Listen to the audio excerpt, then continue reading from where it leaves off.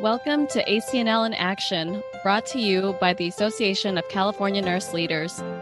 I'm your host, Charlene Platon, and this is the podcast for anyone who wants to learn more about nursing, leadership, and everything in between.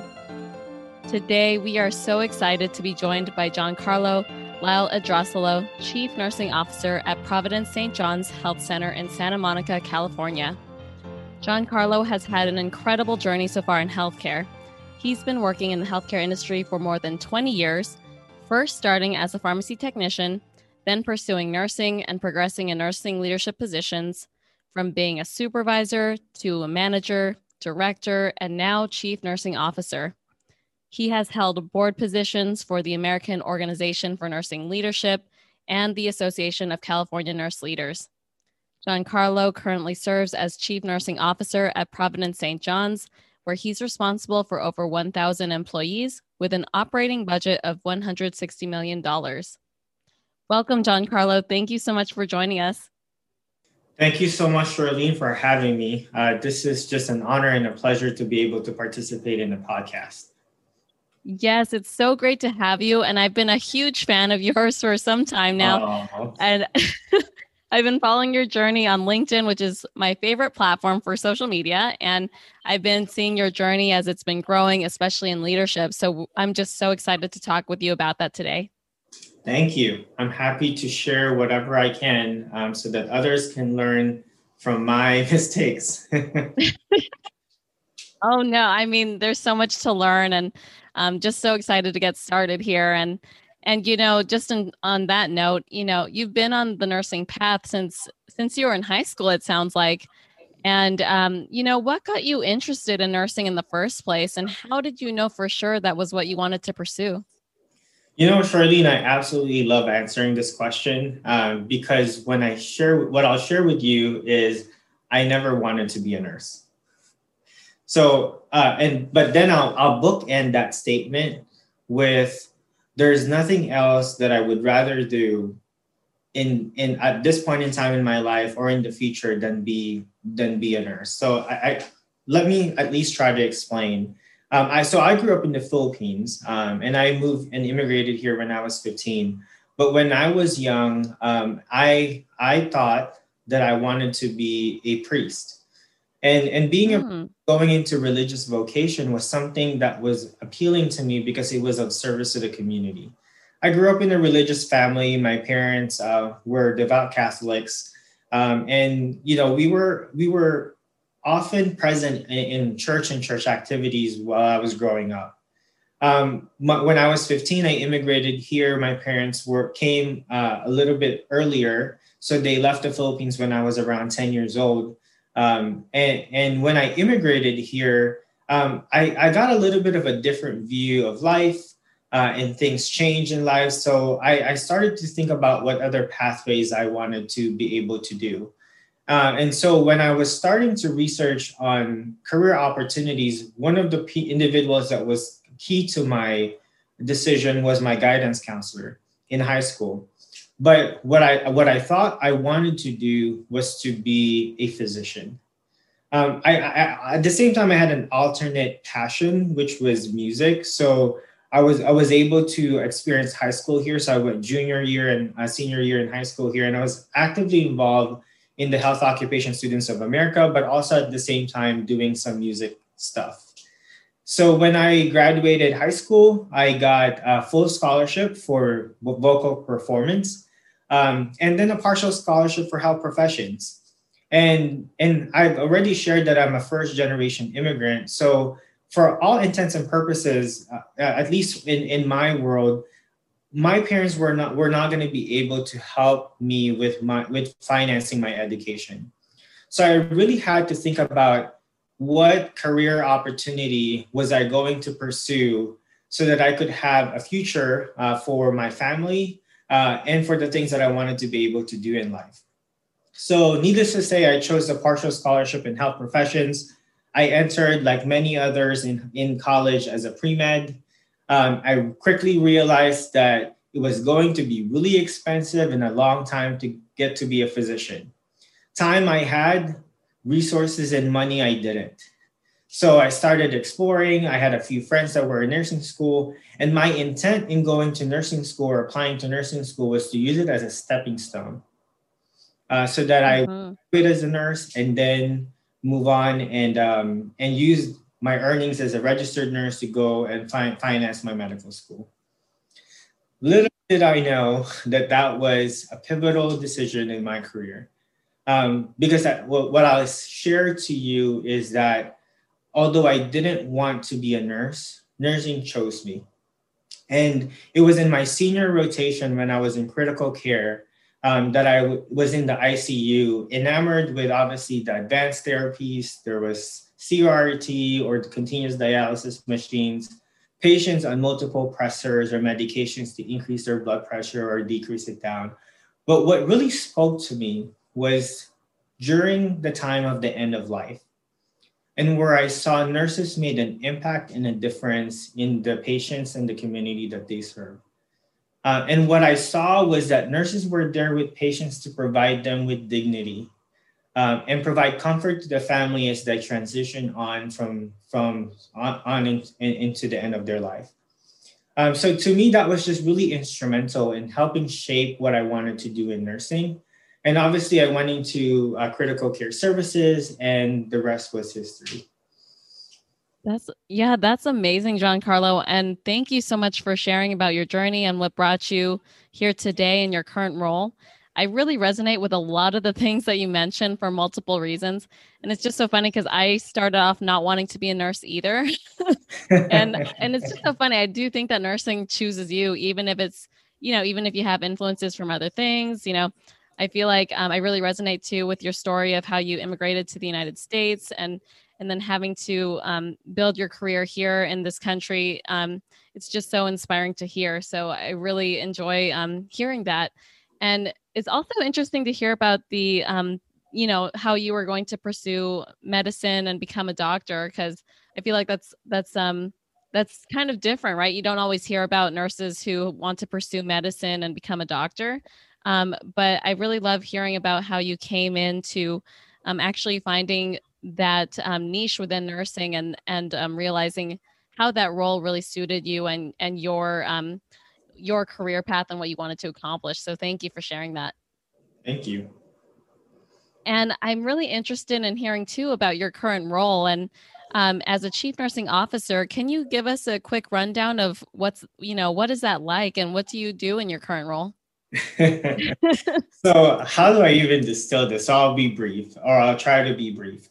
So I'll give you the definition that I always share with individuals, and maybe perhaps help it. You and I can help expound on what that really means operationally. So the chief nursing officer of the hospital or any other institution is the individual that has the legal, moral, ethical, regulatory responsibility over the professional practice of nursing and patient care, regardless of the individual's reporting line or setting. So what that basically means is if you are a nurse and perhaps you, in some institutions, surgery is through the operations route and not through the nursing leadership route, it doesn't matter where you hardline into or who you directly report to. At some point in time in the process, eventually your clinical practice and your professional practice always ends up in the responsibility and the purview of the chief nursing officer. Now, this is a good thing and a bad thing, or it could be a good thing or it could be a bad thing, because if the chief nurse doesn't know and understand their role, you could have individuals that are running amok and doing things that may not be necessarily safe for patients or for the nurse's license, and just looking at things operationally. What's unique about chief nursing officers is that they straddle two worlds at the same time. They straddle the hat of a registered nurse, always thinking, how does this impact the patient and the license of the professional nurse in the community? But they also have to straddle the hat of the operations executive of how do we provide the best care possible with the lowest amount of cost and lowest number of resources that's needed to make sure that we're providing value care to the patient and to the community. That's great. Thank you so much, Giancarlo, for that insight. And I really like how you put it. There are a lot of hats that chief nursing executives, chief nursing officers wear, and it is a balance of those 2 points, right? It really is the balance of having that lens and perspective as a clinician, as a nurse, and then also having that more operational focus and more business focus orientation for the hospital or the healthcare system that you're working in. And how do you balance those two? Is there ever times when you kind of feel like those two are at odds, or how do you kind of, how do you kind of handle that? Many times. Yeah. Oftentimes, the two hats that you're wearing often conflict with each other, and you feel like you're in a boxing match. It doesn't mean that you're never going to find a happy place in between, but the true north, or the guiding north of the chief nursing officer, shouldn't always be patient safety and the professional practice of nursing. So for me, whenever I am in conflict, the hat that often always wins with me is the hat of professional nursing practice and patient safety. And my role is now to justify if that requires additional resources in an institution, department, or ministry, is how are we using those resources to make sure that we are good stewards of it? And how do we reallocate? Because resources are finite. So we've all been in environments where what you have is what you have. But nurses are very good at looking at things in a different manner, in a different perspective, with a different lens, and perhaps reallocating resources to areas where you may not need as much to areas where you really need it the most. Mm-hmm. Yeah, thank you so much for sharing that, Giancarlo. I think that's a great answer. And I think that's a great perspective and really great considerations to make, especially if you are in this role with higher leadership and executive positions. And, on that note, too, there's a lot of people who might think that transitioning to an executive leadership role is really the next natural step in the career, especially in nursing or in healthcare. Did you always think that, or was it always a goal of yours to be in an executive leadership position like this, or was there really a moment that really solidified your decision to pursue this path? Yeah, so thanks for asking that. So I started the podcast with contradictions, and I'm going to continue with the theme of contradictions. I didn't want to be a leader. um, and I'll share why. It's because I love being a clinician. One of the things I left the bedside not because I was tired of it, my back was hurting, or I started to hate my job, or I didn't want to be with patients and family members. That is not the reason why I left bedside. I left bedside and I went into a leadership position because I wanted to make an impact in the professional practice of nursing and in patients in our community. So what I mean by that is, as a manager, a leader, a chief nurse, your patients then pivots from that one person in that shift at that point in time to, if you're a manager, to the whole unit, the whole patient population there, and everyone that works in that care area and care setting. So for better or for worse, you get to have a positive or a negative impact in the environment that you're practicing in. But no, I never always wanted to be a leader. I started my master's program at the University of San Francisco and my doctoral program as a family nurse practitioner. And I didn't realize you were an FNP too. No, I'm not an FNP. I never finished. Oh, you didn't. Oh, and this is where I think a key learning that if I could share as part of this podcast is, what I want to make sure is that you find yourself a really great mentor that will put the mirror right in front of you and not always tell you what you want to hear, but the things that you need to hear about yourself and your professional growth. And I'll share with you that person for me, and I've had many mentors in my career. So I don't only have one mentor, I have different mentors for different areas. But this specific person is Dr. Katie Waxman. And some of you may know her, but she's been really instrumental. She was my DNP chair while I was at USF, and also a past president of AONL and a past executive treasurer for AONL or AONE. And what she's done is throughout my educational career, she asked me, what do you want to do when you grow up? What do you want to do when you grow up? And my answer was always, I wanted to run a clinic because I was in an FNP program. I wanted to do a heart failure clinic. That was going to be my DNA. Oh, very interesting. Heart failure nurse-led clinic. But she asked me, are you going to see patients? Is that what you want to do? And I said, no, I want to run the clinic. So that conversation just kind of kept going. And she keeps telling me, you're in the wrong specialty. You're in the wrong profession.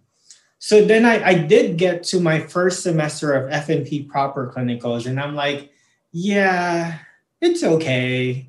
It's not, taking HNPs is not really something that I foresee myself doing for the rest of my life. There's places for individuals that have to do that. And we need nurses in those roles to move the needle and make sure the care is provided with equity throughout communities. But it just wasn't for me. But I wasn't quite ready to get rid of my clinical hat yet. So I had a crisis. And what I did was I stepped out of the program, applied to CRNA school, got accepted to do CRNA school. Oh, wow. Yeah. Oh my gosh. A day before I started the CRNA program at Samuel Merritt, made a call again to KT. Asked me the same question. What are you going to do with your degree as a CRNA? Well, see patients, do operating room stuff, and eventually traverse to, maybe management and leadership so that I can make an impact in the system. Again, put the mirror in my face and told me, you're in the wrong specialty. So I finally, and this is where Dr. Julie Maxworthy also came, and also another professor from USF at the same point in time came and really had another conversation with me as well about, future and specialties. And that's really when I started to accept, okay, finally I should probably do healthcare systems leadership. So that's when I called Samuel Merritt, said, I'm sorry, can't do it, apologize. I know I'm quitting like early on, like too late in the game. I really apologize. Have to go into this healthcare systems leadership route. So here I am, and that's kind of how I got to where I was. Is to have mentors that held the mirror right in front of me to really help me ascertain what I wanted to do when I grow up. And I continue to have to re-examine that with the current mentors that I have. And it's something that I surely try to pass on to folks that I'm mentoring in the past and in the current. Wow. Thank you so much for sharing that, Giancarlo. I love hearing that background with how you actually started to pursue your leadership career and the education that you had, because, I really resonate, especially with what you said about the FNP program.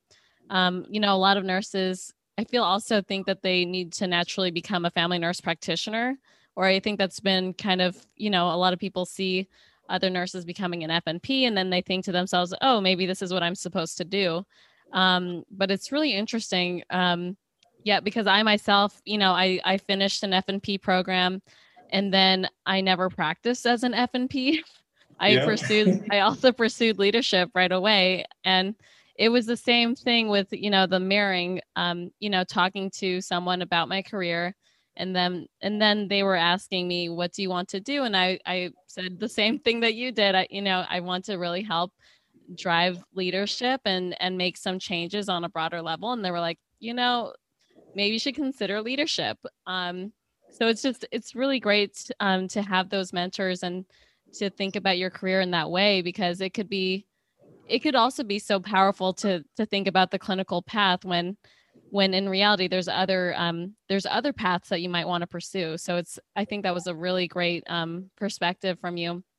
Well, and I think what I'll add there, Charlene, is as nurses, we're not conditioned to think that leadership is a specialty. Right. When you ask people, what's your specialty? People will say critical care, med surg, OR, NP, acute care. But many in our education and in our conditioning, as we grow within the profession, we don't consider leadership as a specialty, whereas it truly is. It has a separate skill set, competencies, and knowledge base that you need to have. Because you could be an absolutely amazing clinician, but you could also be the worst leader because you don't have the right skill set and the competencies to function in that role.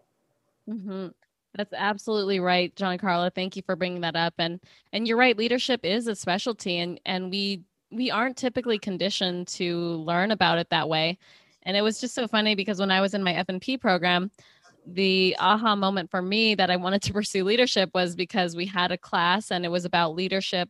It was just like one class in my whole F&P program, and it was about leadership and it was about performance improvement. And I just loved everything that was mentioned there. And I was like, oh my gosh, I really love this topic.